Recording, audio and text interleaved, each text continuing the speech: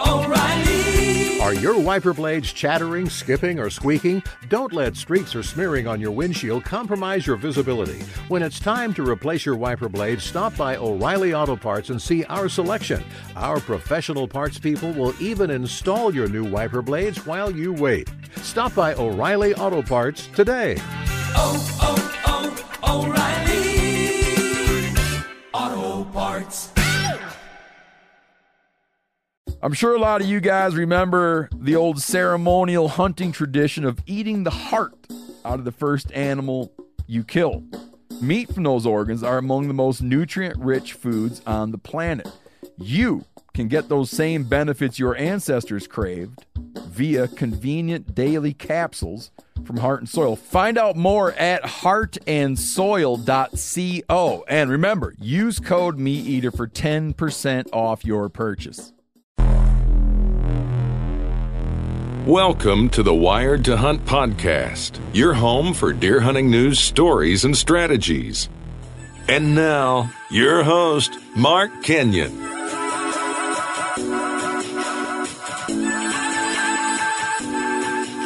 Welcome to the Wired to Hunt podcast. I'm your host, Mark Kenyon, and this is episode number 293.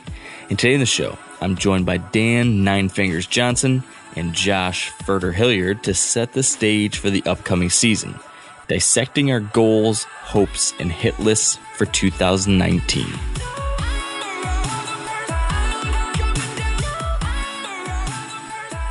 All right, welcome to the Wired to Hunt podcast brought to you by onX. And we've got a good show for you today because already myself and my two partners in crime, I guess you could call them, we've already been laughing. We've already been making inappropriate sexual jokes. We've already had a really good start to the conversation before we started recording. So it should just go swimmingly from here. We got Dan Johnson and Furter Hilliard. And Dan, I got to tell you something. Okay. Me and Josh Furter Hilliard were going up north to my family deer camp earlier this summer. And it was me, him, and my dad. We're in the truck at the gas station. And we'd Josh had to take a big dump or something, so he was in the bathroom for a long time. Yeah, exactly. He finally came out, and as he's walking to the truck, from the other side of the parking lot, someone all of a sudden yells, "Furter!" Oh, he's got some clout now. He's got some clout. They didn't even care about Mark. No. Care about Mark. It was pretty great. That's awesome. Yeah. Mark, you're lucky you got to hang out with me that day. Yes, I was. Hey, dude, can I get your picture? Yeah. So the three of us are here today because we need to do our annual goals, hopes, and hit lists podcast, in which we kind of like to just set the stage for the upcoming hunting season. I think we've done this every single year of the podcast, Dan, right? I think so. Basically, the gist will be we'll kind of run through each one of us and talk about like what's the final schedule for the year, where are we going, what are we doing, what are some of our kind of tangible goals, maybe what are some of our pie in the sky hopes, if there's any specific bucks we're after, any specific, projects or things that we just want to make sure we really do well this year. I want to kind of touch on all that. I have a few ideas and notes of what I want to kind of cover through each of us, but, let's just see where this goes. If all of a sudden we decide we want to talk about, Furter's bathroom schedule, we can do that if need be. Speaking of my goal is to completely derail this episode, by the way. Yeah, and I know we're Furter. We can be done with the bathroom schedule stuff. I know where this is going, so we can just He works for the QDMA, Mark. We can't besmirch besmirch, if that's even a word. Yeah, it is. I'm a professional, man. He's a professional now. You're right. He's a professional. And when a professional visits another professional for an appointment, you shouldn't talk about it publicly, right? Exactly. It's like HIPAA stuff. Yeah, it's HIPAA stuff. So we'll keep Josh's HIPAA-related news just to the three of us. But Dan, be easy on him. Be gentle to Josh today. Oh, no, I like Josh. It's you that I'm going to Thank you, Dan. It's It's nice to have some backup once in a while. I know, right? So that's You the give game him plan. too hard of a time. Yeah, he really does, man. He really does. The only reason why I give him a hard time is because I know he can handle it, and because I love him. Right. You think he can handle it. In his mind, he's actually plotting to murder you. If I got murdered, do you think he'd be the number one suspect in most people's eyes? Like, when they get that news, like, oh, probably Furter, probably snapped. It's either Furter or the guy who thinks we swear too much on this podcast. Or talk about kids too much. That's right. So hey, I can add into that convo now. I feel like I can add in on that topic. Did you know that, Dan? Josh has a baby. kid. Yeah, he has a baby now. I saw that.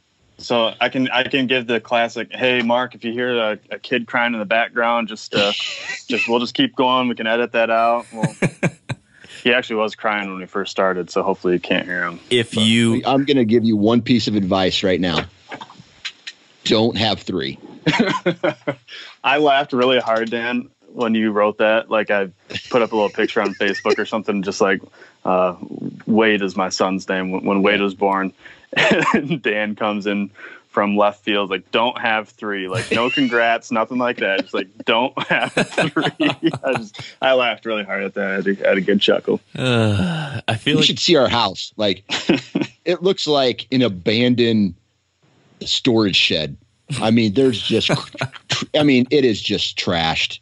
And me and my wife, we try really hard to keep it clean. Oh no, man.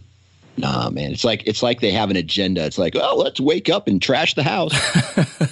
I don't know how you do it, because I already feel like that is the case with one kid. So 3, terrifying. But that kind of ties into one of the first things I did want to ask you about, Dan. Not quite getting into our main topic, but when we were on the show last time together, maybe it was the time before that, like over the course of the summer, we first talked about this idea of trying to institute some new good habits.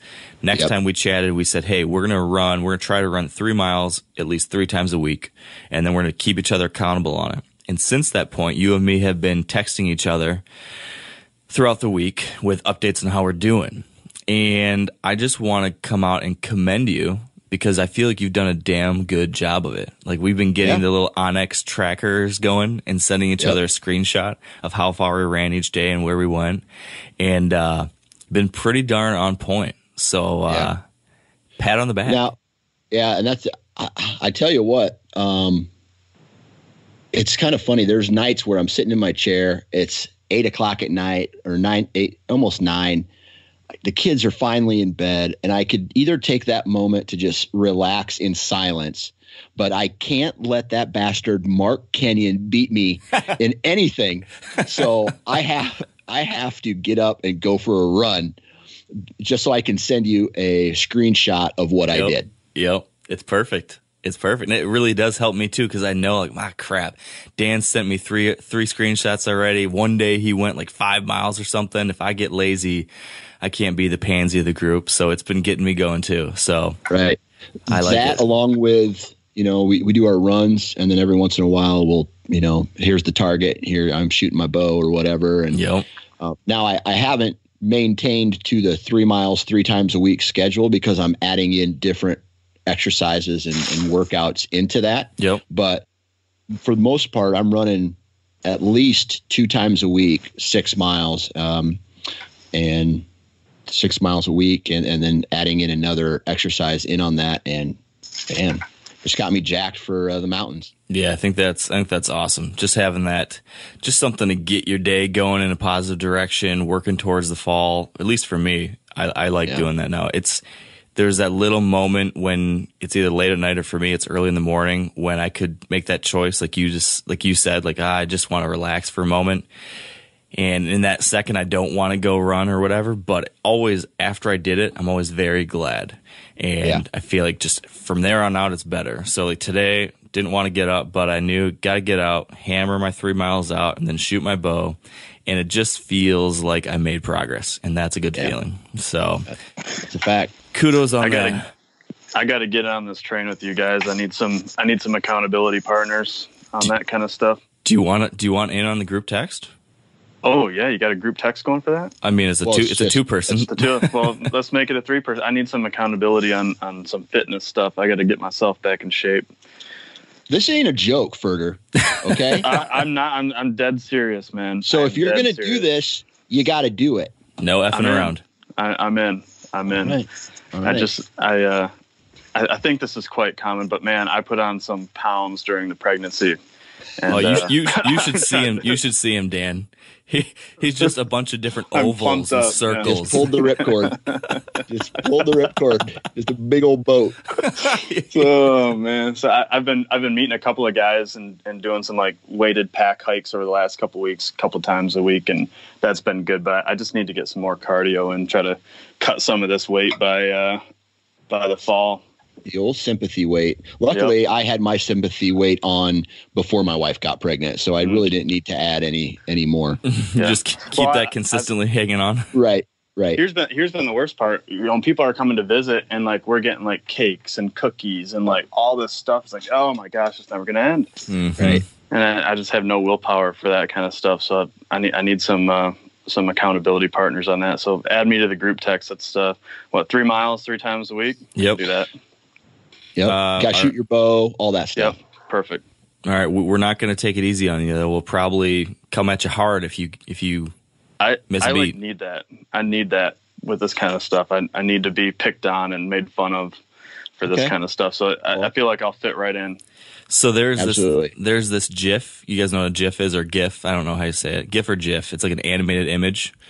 And if you ever bail on one of the times you're supposed to go running, I'm just going to always send, there's one, like if you're using an iPhone, a frequent GIF for some reason that shows up in like the options. If you just start to search, there's this picture of like a guy with a bunch of hot dogs being thrown at his face.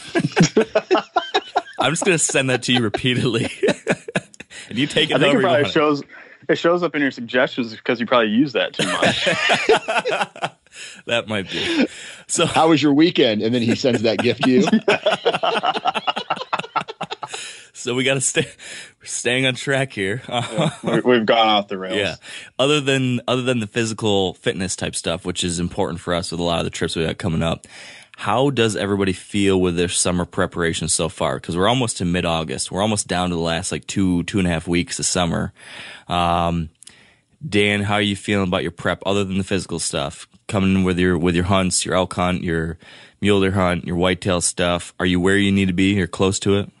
Yeah, I think I'm fairly close. I think the next big thing for me is putting together the official gear list and getting everything organized, right? I've done my work physically. I've done a majority of my preparation this summer has been done on the elk side and on the mule deer hunt side.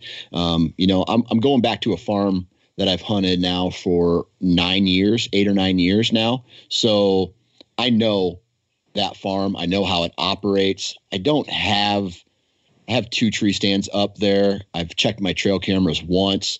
I'll go back next weekend to check the trail cameras and possibly put up some more tree stands. But from the whitetail side of things, it's just been, I'm going back into old territory, right? So I don't necessarily, I'm not going to say I'm 100% prepared, but I'm not underprepared just because of everything I already know about the farm. Okay. So on a 1 to 10 scale for your Western hunts, on a 1 to 10 scale, where would you say your level of preparedness is at? Honest assessment. And I know where I'm going. This is the same place I went last year for my elk hunt. So we know the area roughly. We're going a week later, hoping to catch the beginning of the elk rut. And I feel, other than having to purchase a couple items for gear, I have everything. Physically, I'm going to ramp it up. Like this week was actually ramp up week, where for the next month, I'm going hard until it's time to leave. So I would say I'm probably at a 7 right now, as far as being prepared for the Western hunts. The mule deer hunt that's coming in October, this is a public land, get out of your truck, go hunt. Like, we have no idea other than what information we've researched online or have been told by people who have shared information with us. It's just one of those things where it's going to be a shoot from the hip hunt. So what's your number on that one? More of a 5? Yeah, I don't even really want to give it a number because I'll be prepared for it. Like right now, I'm probably at a 7 with that one too, just for the fact that we're going into it blind. So I don't think there's a way to be 100% prepared for a hunt like that. For sure. And then on the whitetail side? Man, I'm not like, I'll say I'm at a 9 right now. I mean, I usually, and I think we've talked about this in the past, man, I put my tree stands up, I put them in the good spots, but I never use them. So I'm not really concerned this year that I don't have as many tree stands up as I do in the past. So it'll just be more running and gunning. And that's something that I'm completely comfortable with. So it's not like I feel bad that I don't have my, some trail cameras out, or I have, some other things, my tree stands out. I just know that I'll fall right back into my routine early September after I get back from the elk hunt, or, maybe before I go on my elk hunt, I'll switch my cameras off of my mineral stations to the traditional pinch points, bedding areas, fence crossing type areas where, I get more rut deer movement, and then from there it's just falling in line and falling into that routine of the season. Yeah, off and running. Yep. What about you, Fertz? 1 through 10 scale on your summer preparations. How are you feeling coming into the 2019 season? Oh man, like a 3 or a 4. I just like have had almost zero time for any of that stuff. With the new baby, he's like 6 weeks old today, so it's just been crazy the last couple of weeks, just kind of figuring out our new life and doing all that stuff. And so I feel very underprepared for like my personal hunting. I am planning a couple like mentored hunts and stuff like that I'm feeling much better about. So hopefully we'll get some other people on some deer.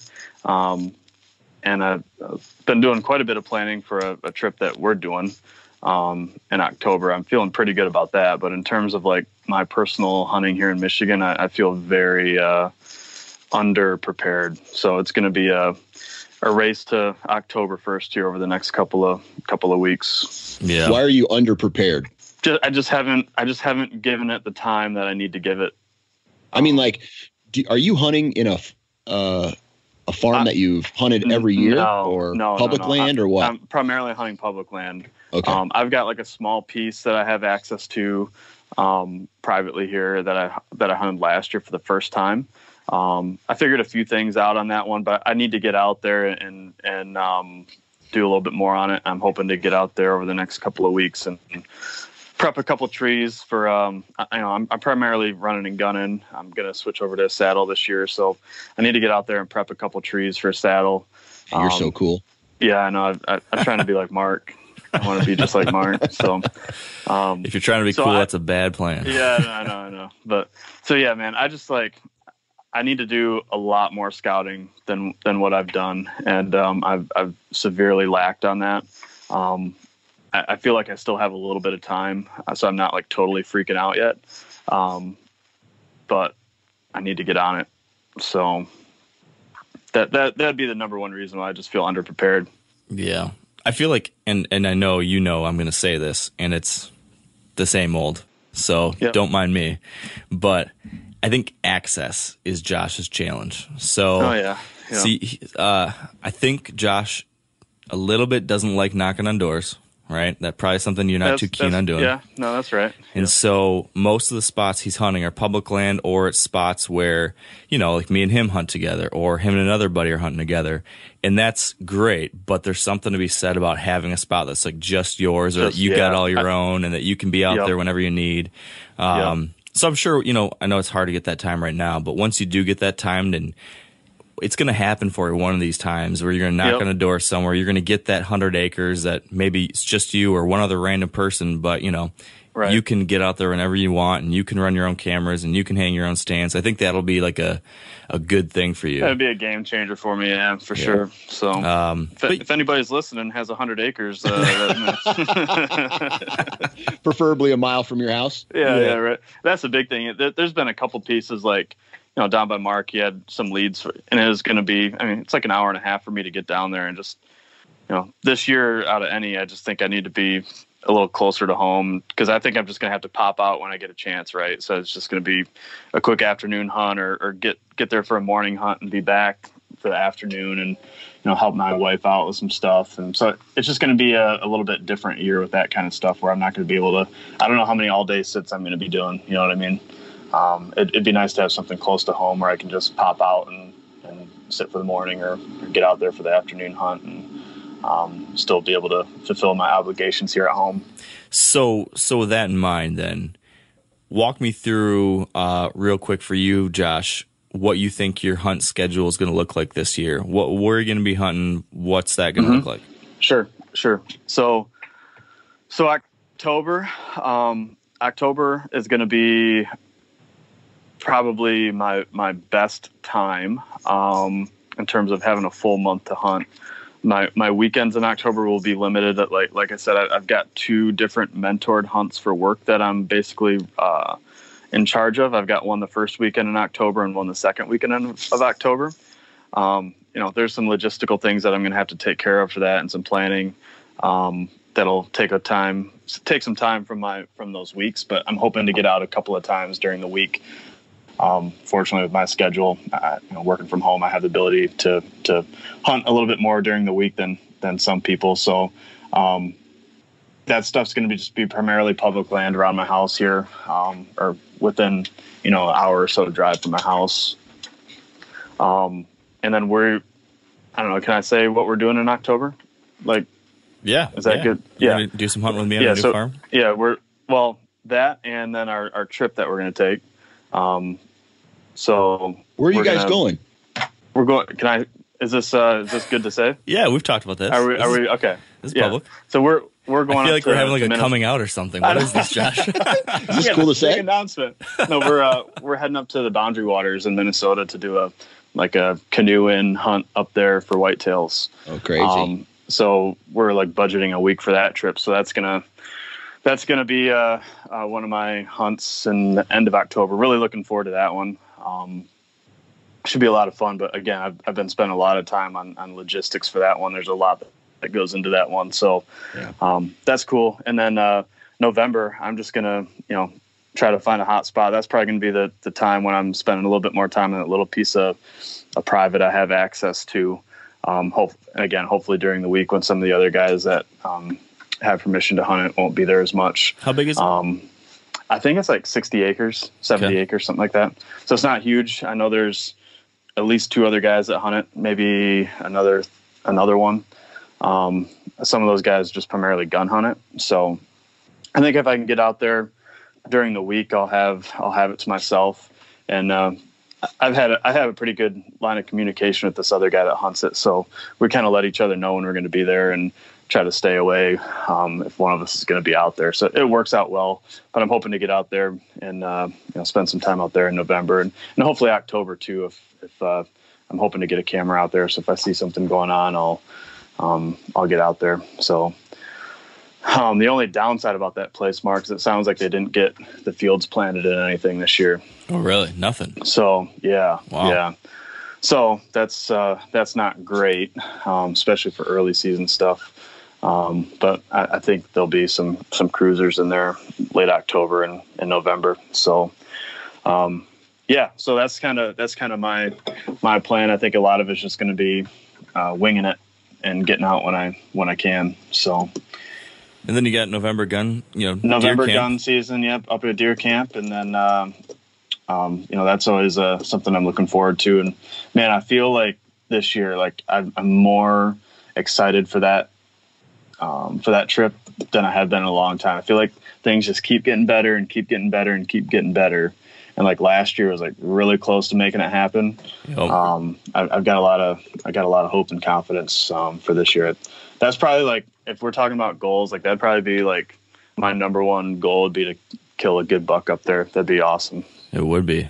So it would be. And I agree. I feel like the Northern Michigan Deer Camp is making steady progress. So, okay. So that if that's one of your goals, what else would be considered a goal for you this year, given it's kind of a tough set of circumstances this year with time and everything? Yeah. What would that look like?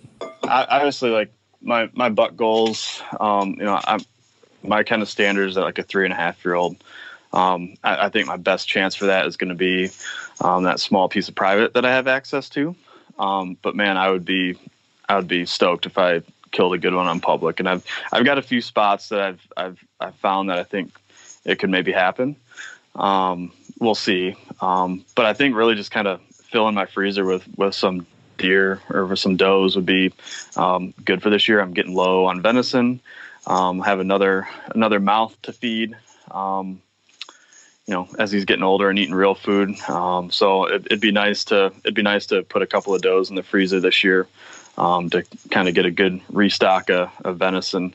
So, I mean, if I could put 2 does in the freezer this year, I'd be really happy. Obviously I'd love to kill a buck. That's what I'm going to be shooting for, really the whole season. But if I can take a doe here or there, that'd be awesome. And I'd really like to kill one of those does on public land with my bow. That'd be cool. So 2 does and a 3.5-year-old buck, and it'd be even better if you got that big one up north. Exactly. And I think my goal for our Minnesota trip would be to see a deer. So that's my hope for up there. Yeah, I think that's a reasonable goal to have. What about you, Dan? What's your final schedule and what your goals would be then, given that schedule? Yeah, so let's see. We got second week of September is going to elk. Second week of October, we're going to South Dakota for mule deer. And then obviously Iowa, probably won't hunt much until, mid-October. But as far as starting there for whitetails, I probably want to get I got a new deep freeze. So I want to fill that up. My goal this year is to kill 3 does. And I want to put that meat into my freezer because I threw a piece of cardboard out my window and it knocked the plug in out of the wall, and I didn't notice it. Oh, no. Of my old deep freeze, and all my meat defrosted. Everything in there. So I had to throw away probably there wasn't a lot in there. I would say about 25 pounds of venison, and it really pissed me off. So I want to fill that freezer up again and get my family back on the deer meat train, especially just the ground stuff that you can add to anything, right? And then from the buck side of things, man, this might be a year where I eat my tag. I got a couple of deer that have shown back up, and I've only checked my trail cameras one time. I got a couple of deer that have shown back up, and they're nice and they're good. And I might eat a tag for them. So, yeah, we got to talk a little bit about that.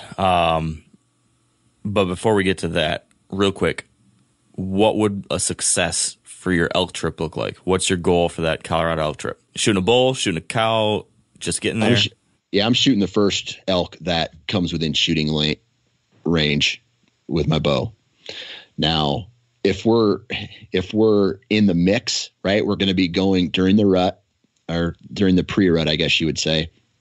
And if I could get, and we're in the mix, right, and we're starting to hear bugling and they're responding and it's getting crazy like you see on one of those Primos videos, then I'll probably pass one to hopefully get a bull. But if it's real slow and we're not having the encounters and a cow gives us the opportunity, I'll probably take a shot at a doe. And then mule deer in South Dakota, like I said, that's such a brand new thing that just to see a mule deer buck in its natural environment through the spotting scope and maybe take a stalk, even if I fail, would be such a huge takeaway for me that I would consider that a success, just to even get a stalk in.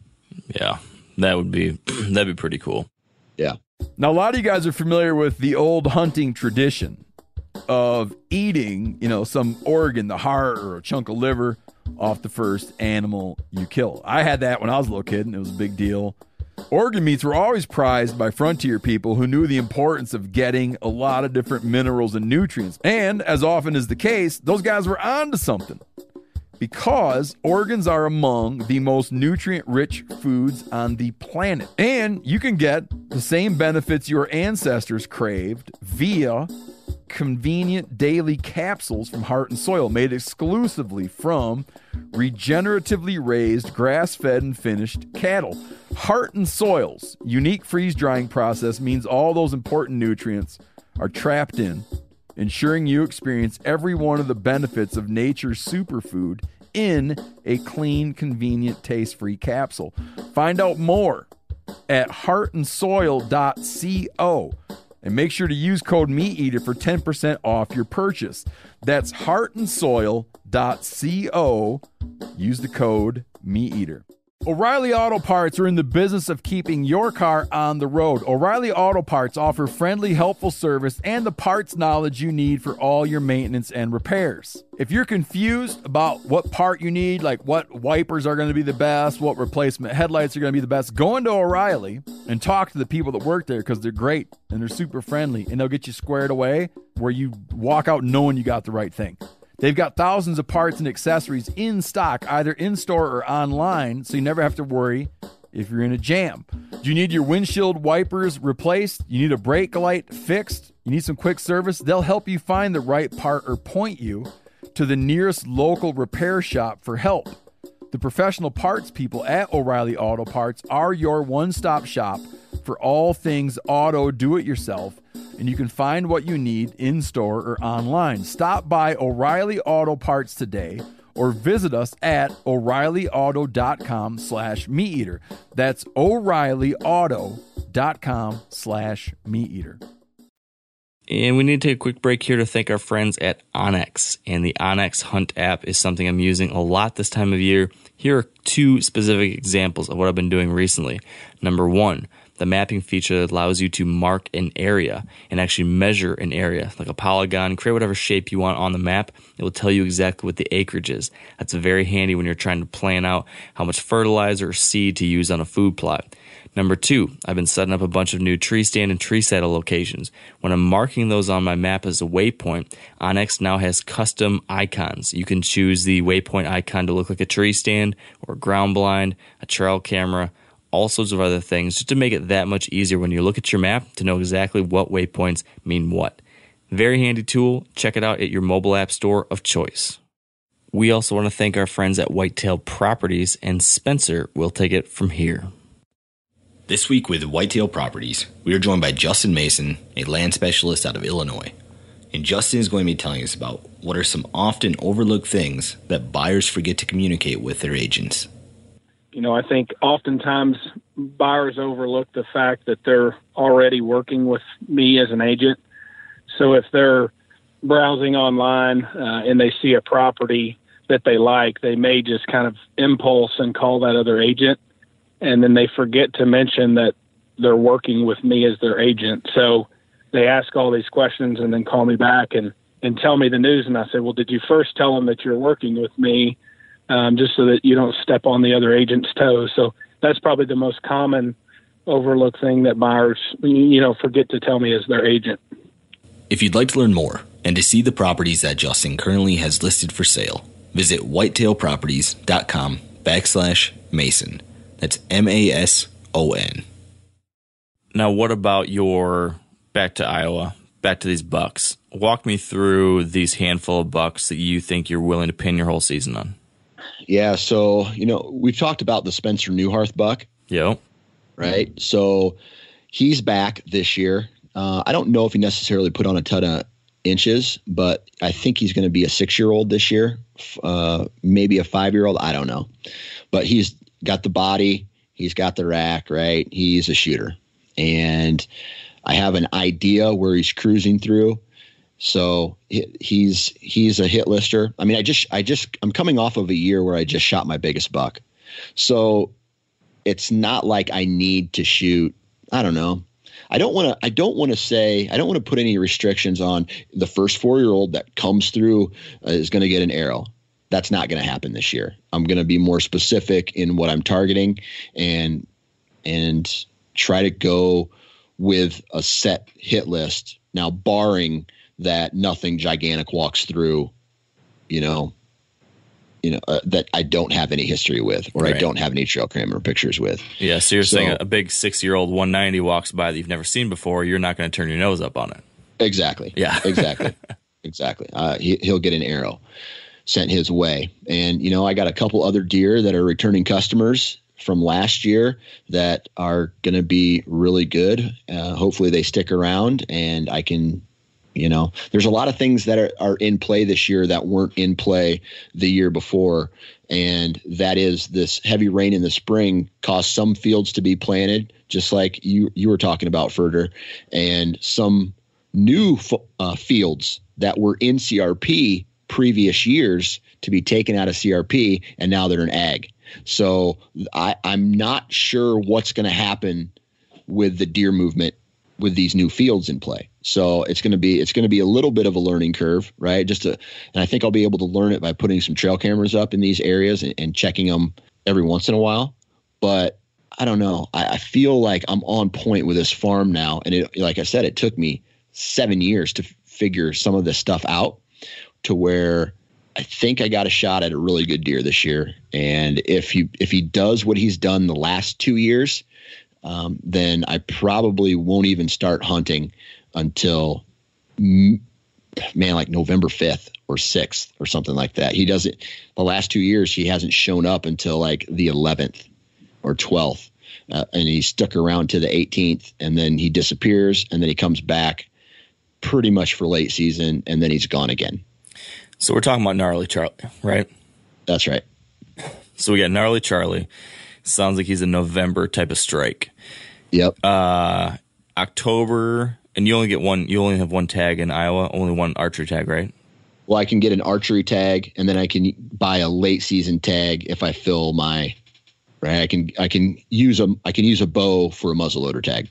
Okay. So I guess what I'm trying to understand though is if you want to go for Gnarly Charlie in late or mid-November or something, you probably wouldn't want to target Spencer or Dork or something like that in early October because you don't want to shoot that with your bow and then not be able to hunt Gnarly Charlie on the 8th, 9th, 10th or whatever with your bow. Is that right? Right. So that's why I'm probably going to stay out of there. Yeah. I'll probably do some of those observation hunts where I am hunting really easy access, hopefully with some kind of visibility into the timber. Yeah. And you've been on that farm before, and there's that huge valley where you can see a long ways if you get into it. So my goal is to, maybe just camp out on one of these easy access points and just watch. Yeah. And then if I see something or my trail cameras tell me something, then I'm going to jump in and go for the kill. Have you considered changing up your normal trail camera locations to more zero in specifically for Gnarly? So instead of spreading them out where you usually do, have you thought about focusing all of your stuff in the zones you think he's most likely to be? Yep. And that's typically what I do every year is when I get a really good buck on camera, I take some down somewhere else and bring them in to hopefully zero in. But I won't do that until the actual hunting season. Gotcha. Okay. So Gnarly Charlie is number 1. Spencer's number 2 probably. Is Dork up there still? Yeah, man. He's a 9-year-old this year. That's nuts. And he's probably like in the high 130s.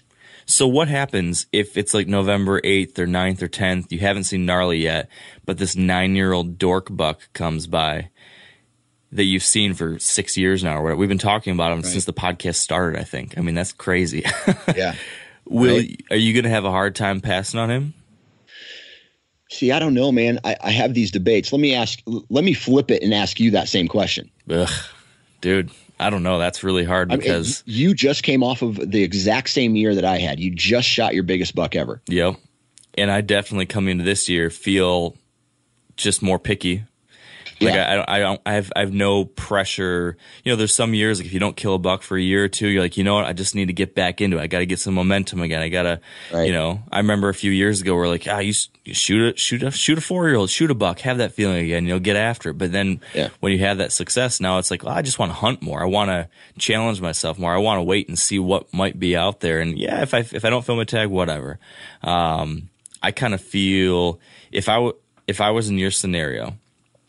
And again, we've said this many times, score isn't everything, of course, but sometimes there's nothing wrong with being excited about a deer that's really rare and exciting. And if you want to challenge yourself in that way, I have no problem with that. And I myself sometimes am like that, you know, like there was this buck Frank last year that he was obviously mature, but then he was also the biggest antler deer I've ever seen before while hunting in Michigan. And that was really exciting. And I wanted to try to kill him.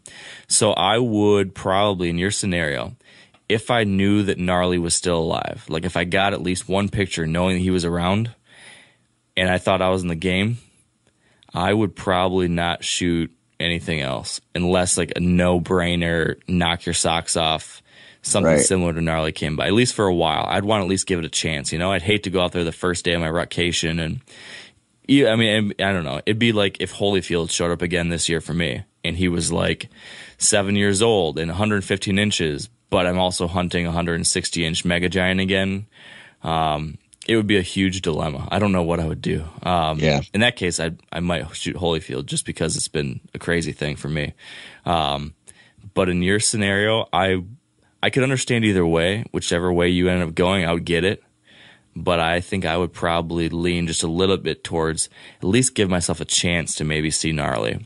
Just to see him on the foot would be amazing. I mean, and the same goes for a 9.5-year-old buck who has pretty much been nocturnal on my farm the entire time that I've known him. Yeah. Right. So I have a feeling he goes somewhere else during the hunting season because I don't get any pictures of him. I think early October I'll get some pictures of him, but I don't know. There is something cool about the rarity of antlers, but at the same time, there's also a rarity to a really old buck that makes it through the winters and his body's huge and he's like the king shit of the world. And you know what I mean? I don't know. I'd say that's more rare than antlers. You know, a 9.5-year-old buck. I mean, you don't see that. No, that's unheard of. Yeah. It's especially it's like a ghost. I mean, if you haven't been seeing it, like if you're just totally nocturnal, man, think about that story. If you're able to wrap your tag around a 9.5-year-old buck that finally slipped up and you were able to capitalize on it, that'd be awesome. So let me ask you guys this then. You know, like this is a podcast. We tell stories. You know, we're storytellers. So what's a better story?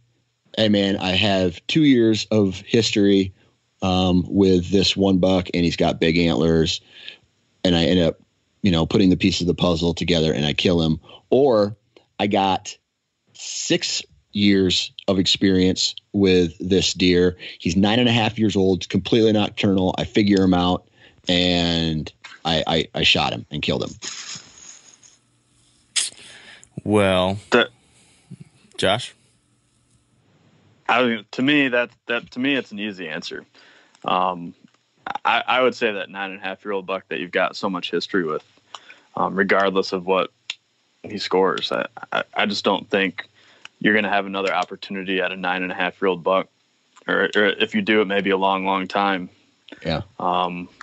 To me, that'd be my answer. So my answer would be this. It would be, I would agree with Josh, except for all of your dork stuff has only ever been summer pictures. Like there's never been actual hunting encounters or hunting season strategy around him.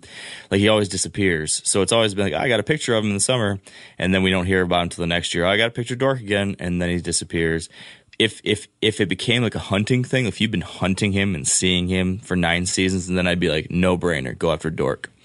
Given that, I would say, 6 years of summer pictures kind of equals, in my mind, 2 years of hunting actual in-season back and forth with a mega giant probably. And I will also say, if we're looking at story value to us internally, probably all those years. If we're looking at story value to the outside public, we're kidding ourselves. If, like, whether we like it or not, just the reality of the world is that huge deer just get people excited. I mean, that's just the truth of it. And you know, there's nothing wrong with getting excited about a big deer. And this big deer you're after, like, people will get excited about it. No doubt about that. So I think you've got two great stories. Whichever one ends up panning out, you're in a good shape. So consider yourself lucky for that. Right. Well, you know, and there's still the, you know, that part of the state right now is in a drought advisory. So who knows what happens? I mean, I've had deer disappear in the past, you know, never found them. EHD is a real thing again this year. So, man, it's just, I always have these awesome conversations with everybody. Hey, what are you doing? You know, maybe flash some trail cam pics, whatever. But the truth of the matter is, I'm not making any decisions up until the day I get into that tree stand and a deer walks by. That's when I make my decision, right? In the words of Dan Johnson in the year 2008, if he makes me go, I'm going to shoot him. That's a fact, man. That's a fact. I'll always remember that clip. That's a long time ago. Yeah. Isn't that crazy how far back that goes? I know. We're getting old, dude. So I'll walk through my schedule for you guys. It keeps on getting changed since the last time we talked about this, Dan. So I'm doing this North Dakota hunt at the beginning of the season. It's August 30th through like September 7th. So that's a public land hunt. Spencer Newharth is going to join me now for that one. So that should be cool. My goals for that hunt are to kill a mature buck. I'll be pumped if we can finally find a mature deer during hunting season and get an arrow on. I feel like we kind of just didn't have enough time or didn't quite get to figure it out last year when me and Josh were out there. So I want to take another stab. So that's my goal there. I just want to figure it out. Like, it's just been like a little bit of a thorn in my side. So I need that, whatever that feeling is, the fulfillment of answering the question right. That's what I need to figure out there. And then I'll come back for a couple weeks, take care of stuff around the house, be a dad again. And then October 1st, and that whole time will begin a bunch of Michigan hunting for me, hunting a couple spots in Michigan. And then that mid-October hunt that Josh talked about. I am going to go on one of those Field of Fork mentor hunts with Josh and mentor some new hunters. And then, the third week in October, we're shooting for the Minnesota hunt. I agree with Josh. My goal there is to just see some deer and survive. If we survive the trip, find some deer, I will be like, wow, we did great. As far as what I would shoot, I will shoot probably anything that's legal. That's my goal from what I will target on that hunt. I'd be to take any deer out of there. I feel like canoeing in, 10, 15, 20 miles or whatever ends up being in that kind of wilderness. I feel like getting in and out of there with a deer would be one heck of an accomplishment. So that's my Minnesota thoughts. And then get back again, focusing on Michigan through the rut this year. And then Kenroven up to our deer camp, same thing as Josh. Looking forward to that. Would love to take a nice buck up there. I will say that my goals as far as Michigan deer this year are a little bit location dependent, in that up there at the deer camp, I would happily shoot a 3-year-old. Like, if there's like a decent little 3-year-old buck, I would shoot that thing in a heartbeat up there. That'd be amazing. While down in southern Michigan and these other spots, I'm becoming much more picky. Just because I know there's some potential. I've been putting in a lot of time and work. I'm just trying to ramp it up to that next level now. Especially, I can't set my standards by Frank because that's unrealistic for most years around here. But I'd be lying if I don't see him in the back of my mind a lot when I'm just some deer just don't have the same jaw-dropping effect they used to have after I've now had a bunch of encounters with a deer like Frank here. So I'm sure I'll be brought back down to reality this season. It's guaranteed to happen. But there's something about that area, though, Mark, that is holding good deer. Yeah. Right. It's not a coincidence that Holyfield got old. That deer got old. And so it's not to say that another deer won't get old in that neighborhood. True. I feel like that's you're underestimating yourself. That's a good point. It definitely has. This little spot I've been hunting for, it's like 8 years now or something. It's come a long way. It has been cool to see the progress. You know, those first few years I was hunting here, I was lucky to have 1 3-year-old to hunt. And then fast forward to years like 5, 6, then, you know, I saw there was one buck that maybe was 4 one year. And then the Holyfield years, you had this one buck that kept coming back for 3 years in a row, made it to 5 or 6. That was cool. And you're right. There's a couple properties that I think that act as sanctuaries. And then I do think, and I don't want to pat myself on the back too much here, but I think it's probably fair to say that the fact that I've been handling the property I can hunt with like kids gloves, like white gloves, I think is the term. Like I'm so careful, try to be so clean when I hunt it. I think that's probably helped. And I've been trying to improve habitat on it as much as I can. I have a lot of good food out there most years now. I think that's helped. Have more deer hang out on my property that then I'm the one that gets to make the trigger decision on. So instead of all these bucks being all over the place and getting shot by everyone, a disproportionate number hang out in my food sources where I'm passing on 99% of them. So I do think that probably has helped. So you're right. I think there's a good chance there could be a 4-year-old again, and I hope that buck is going to be Tran. He was the 3-year-old last year that I saw a lot. I've been starting to put together a little spreadsheet on him, and I think the number is 15 different days during the hunting season last year. I have either a daylight photos of him or daylight actual visual encounters of him. So of the 3-month season, so 90 days, he was moving 15 days in daylight that I can confirm. That's pretty good for a Michigan buck. So I think he's pretty killable if he comes back. I have not gotten a confirmed trail camera picture of him yet.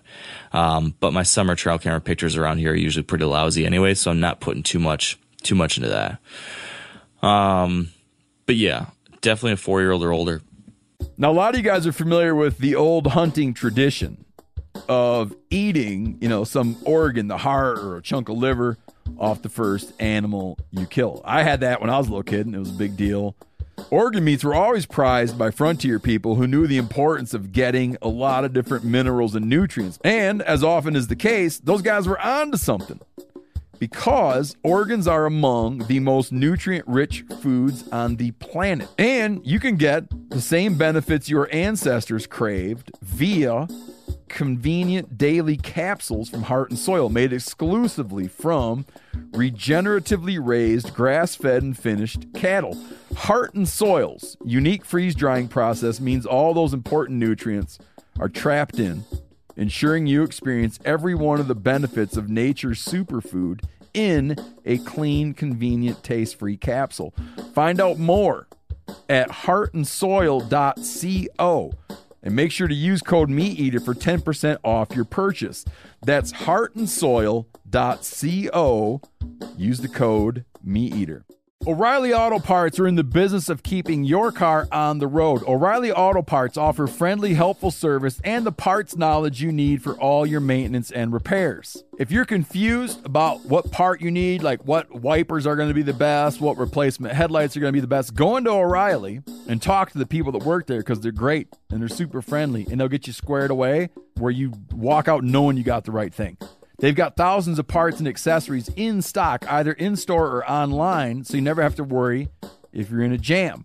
Do you need your windshield wipers replaced? You need a brake light fixed? You need some quick service? They'll help you find the right part or point you to the nearest local repair shop for help.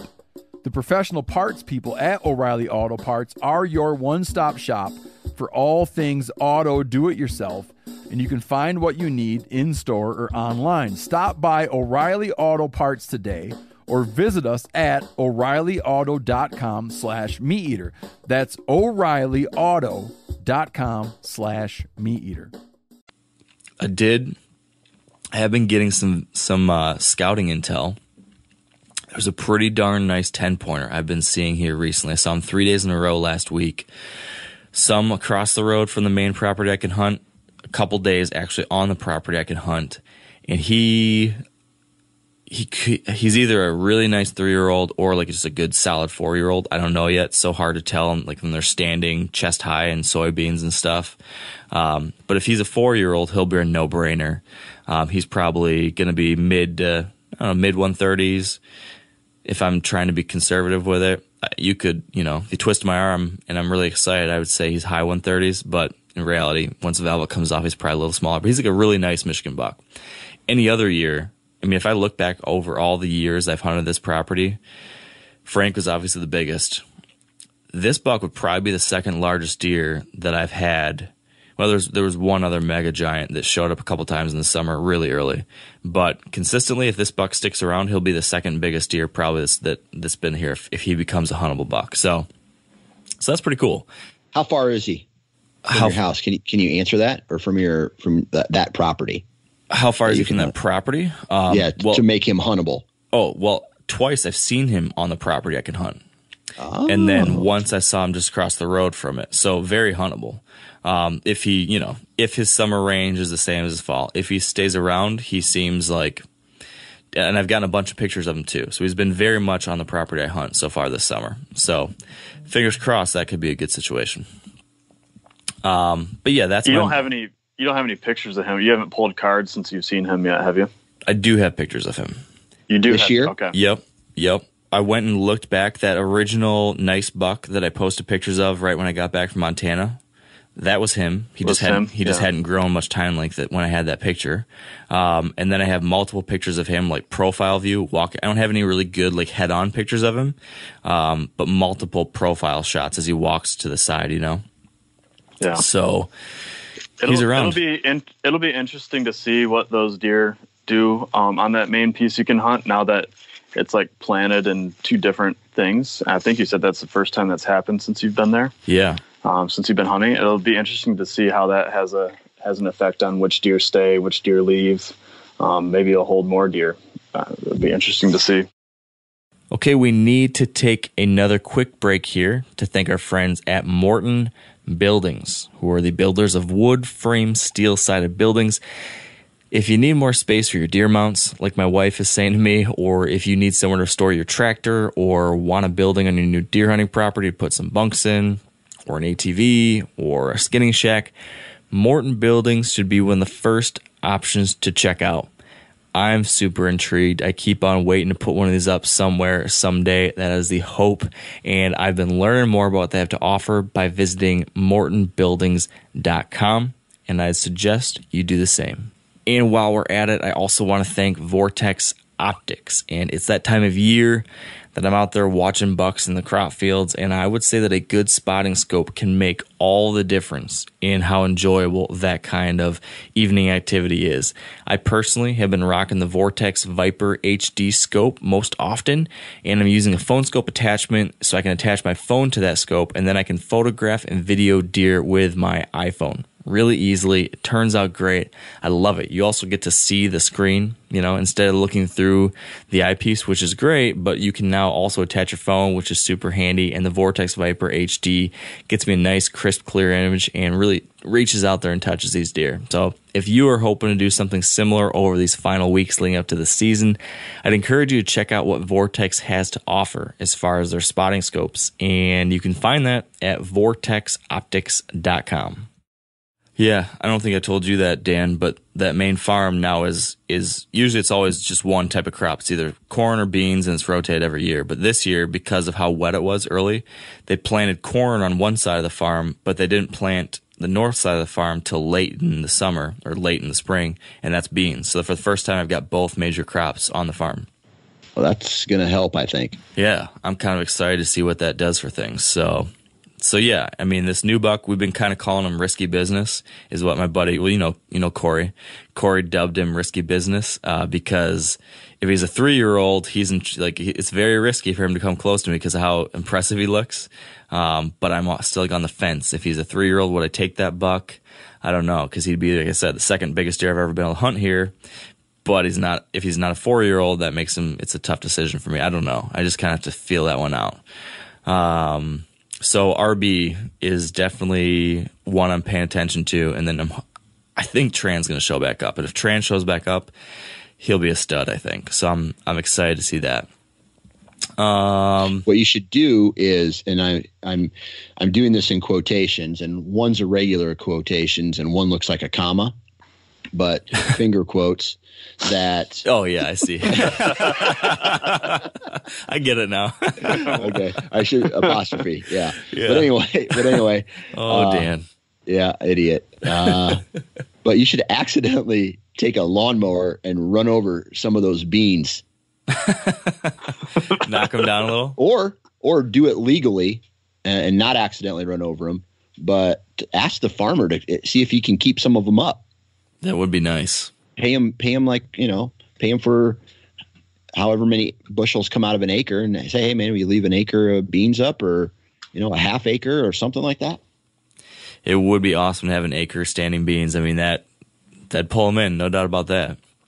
I'm always amazed though here how much they hammer the bean fields even after they're harvested for a long time. There must be a lot of waste grain. This farmer's combine must miss a lot because they stay on those picked fields for much longer than I've seen in many other places. So it seems to be, I get a lot of good food source action still well into late season. So we'll see.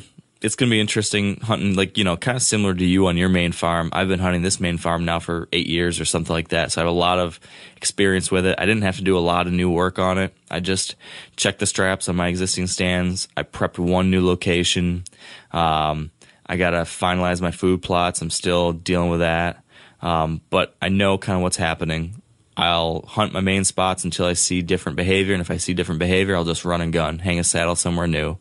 But I don't need to reinvent the wheel, I don't think. I've got a pretty good handle on what's happening. So I do have a new farm I'm hunting this year that Josh will hunt a couple times with me. We've been doing some work out there recently, and that'll be a brand new one. That'll be some new, a lot of learning to do there. So I don't know what to expect if I still haven't gotten any trail camera pictures of a mature buck out there. So I don't know what's there, but I gotta believe there'll be something eventually. So that's like a big TBD. I don't have a whole lot of exciting stuff to share, but hopefully by the time season comes around, that'll be like my second really good kind of local spot, and we'll have something to talk about there at that point. But question marks otherwise. And I guess the one other hunt, I told you last time we talked about our schedule that I was going to try to do this New York hunt and do like big woods, tracking a deer in the snow. That one fell through, but it's been replaced with a late season muzzleloader hunt in Nebraska with a bunch of the Mediator crew. So going to try some public land late in the year out there and see what that's like. So that'll be a wild card. I have no expectations. I don't know what that'll be like, but that'll just be a fun time to get out there and explore a different landscape again. So that's and it's paid for by the company. Yeah, that is it's nice to be able to have my hunting be work as well. So that's what my season looks like. It's going to be a busy one. And did we talk about this on the podcast yet? Did I tell you this, Dan? I don't know if I did tell you this. This is what? I've got a second child on the way. Did I tell you that? I didn't know that until right now. Yeah, I'm so lost on who knows and what. Yeah, we got another one on the way, so that makes things a little interesting. Awesome, get that vasectomy, buddy. I know. Yep. This is the end for us. So that's good. Well, first off, congratulations. Thanks. Right? Thank you. Yeah, and number 2 was a little scary though after everything you told me. All right, now, how old's your boy right now? He's a little over a year and a half now. A little over a year and a half. Okay, cool. So he's really close to my son. Yep. So let's see. Do you know if it's a boy or a girl yet? We do not know yet. Do not know. Are you going to find out? We are going to find out. We'll get to find out in September. Cool. Well, congratulations, and I don't have 3, I guess. I mean, I don't know what else to say. Any advice for having a toddler and a pregnant wife at the same time? how should I deal with that during hunting season? Anything I need to be a little more careful about? Yeah, man, get out of the house. That's how you deal with just it. Get out. Just run away. Leave for a week up to Minnesota with no service, and go to Nebraska, and My wife's a trooper. The due date? It's should be the exact same due date that Everett was, so early February. Early February. Were you planning for this? I mean, given your respective career, were you planning to have a baby after January? We definitely we weren't planning having one yet. We were thinking like a little bit later. We would try like handful months later. Maybe we'd start, trying to make that happen. Were you about to say start exploring? I was gonna say experimenting, but maybe that we're gonna try some new things this time. We're gonna do some things a lot different. We're gonna explore each other's bodies this time. I was trying to avoid this conversation.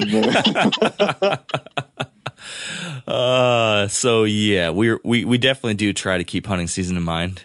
So we wanted to avoid hunting season, but it was a little bit of a surprise, but certainly not so outside of the realm of possibility that it was totally shocking. So yeah, we're excited, but of course it brings all sorts of new things to mind, and that will probably change my hunting season a little bit if the pregnancy is more of a struggle for her, if she's not feeling well or whatever, that I might need to cut back on some stuff and be around more. But this will be the last hunting season with just one, so gotta take advantage of it, I suppose, too. I've got one final thing I want to cover with everyone, because I feel like we've covered our plans, we've covered our big goals. Like my big goal was mature buck in North Dakota, survive Minnesota.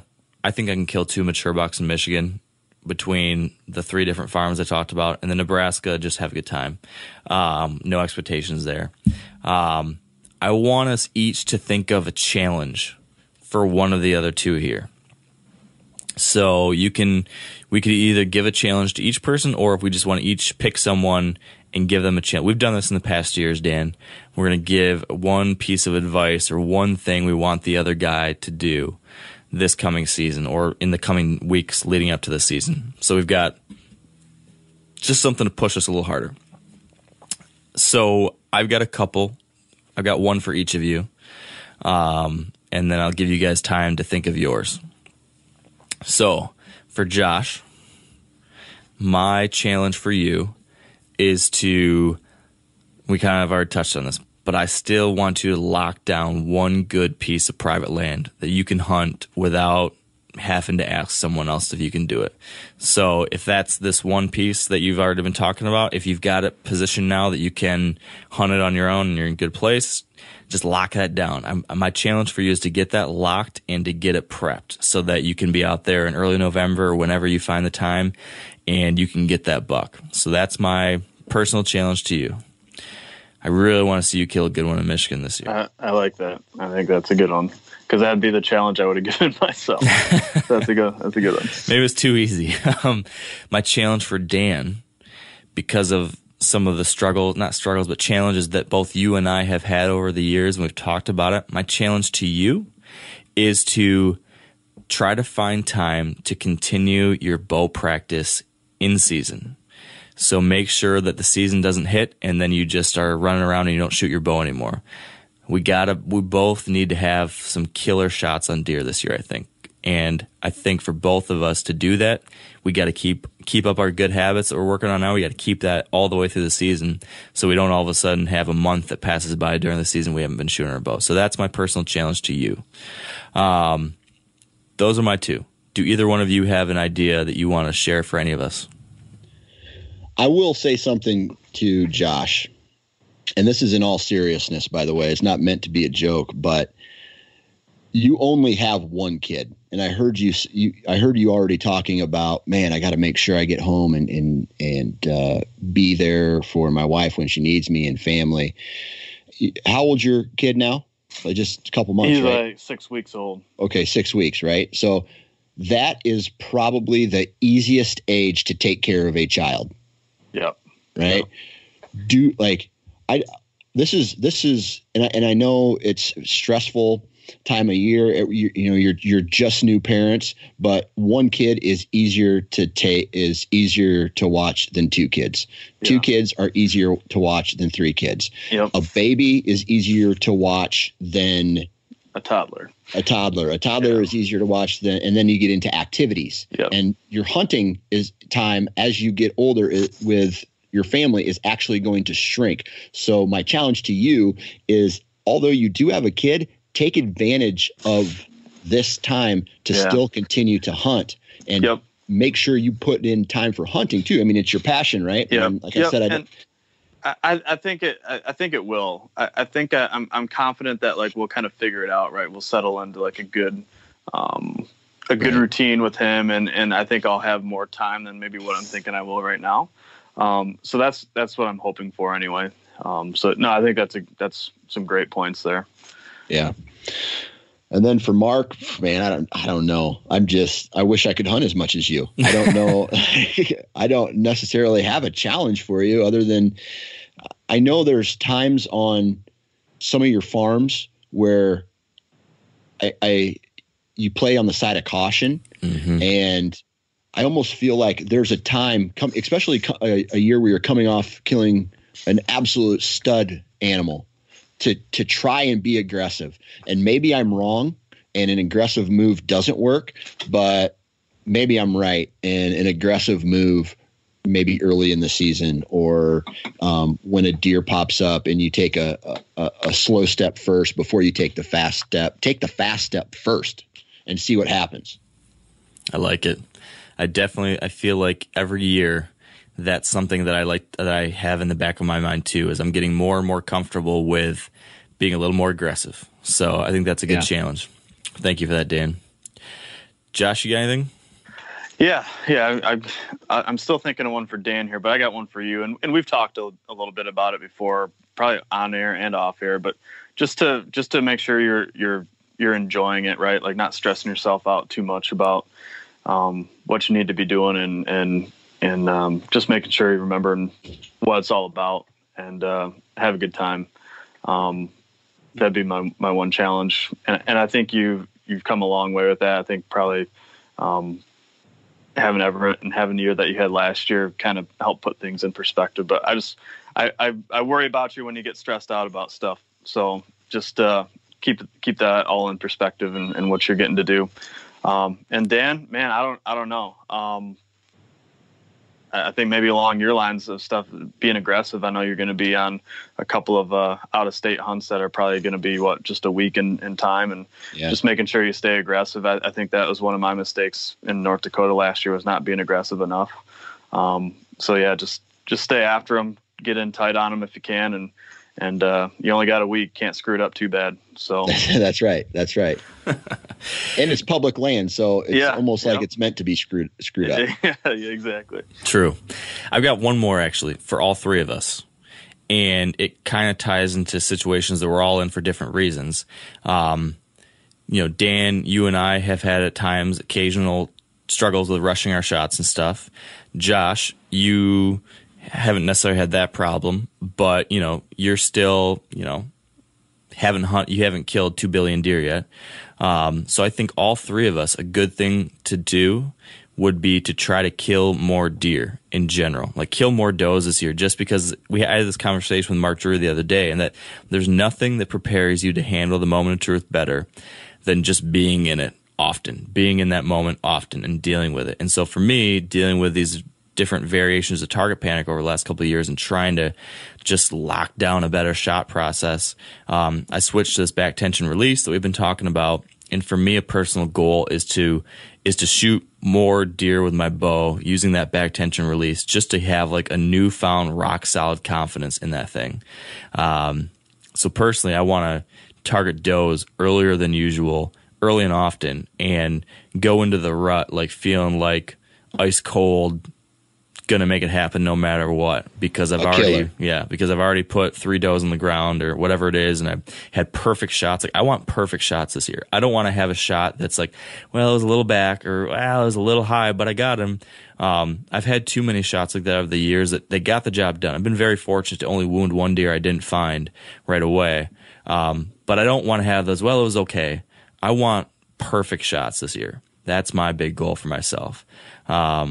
So I'm working hard trying to make it happen, and we'll see if it comes together. But that's what I'm trying to push myself to do. So with that, I think we've covered a lot of ground. I'm good to wrap it up if you guys are. I got to go fishing. So, yeah, let's wrap it up. Nice. God, you're living the dream now, man. That's nice. Yeah, right. You should have seen my week this week. I deserve to go fishing. All right. You deserve to go fishing. 3 kids doesn't sound so bad. Seriously. All right, guys. Well, thank you, Dan. Thank you, Josh. And before you know it, a few more weeks, we're going to be out there with the bows and arrows. So, let's get after it. And that will do it. Another episode is on the shelf. Hopefully you guys enjoyed this fun one, BSing a little bit, and setting things up for the upcoming season. As you know, we like to have these in-depth interviews with different experts across the country. But then I also think it's important that we share our own personal stories so you can kind of see how we're trying to implement the different ideas that we're learning from all these guests throughout the year. So now you know kind of what we're shooting for, what we're trying for, what's up to come in the coming weeks and months. And hopefully you'll follow along. Hopefully you have some exciting trips and hunts of your own, and hopefully laid out some goals that you can be working towards. And in the meantime, I just want to thank you for spending this time with us. Thanks for laughing along, for following along with our journey. And when we chat to you next, I hope you'll stay wired to hunt. I'm sure a lot of you guys remember the old ceremonial hunting tradition of eating the heart out of the first animal you kill. Meat from those organs are among the most nutrient-rich foods on the planet. You can get those same benefits your ancestors craved via convenient daily capsules from Heart and Soil. Find out more at heartandsoil.co. And remember, use code MeatEater for 10% off your purchase. Outdoor adventure won't wait for engine problems. Things like hard starts, rough performance, and lost fuel economy are often caused by fuel gum and varnish buildup. Seafoam can help your engine run better and last longer. You simply pour a can into your gas tank. Hunters and anglers rely on Seafoam to keep their engines running the way it should the entire season. So pick up a can of Seafoam today at your local auto parts store or visit seafoamworks.com to learn more.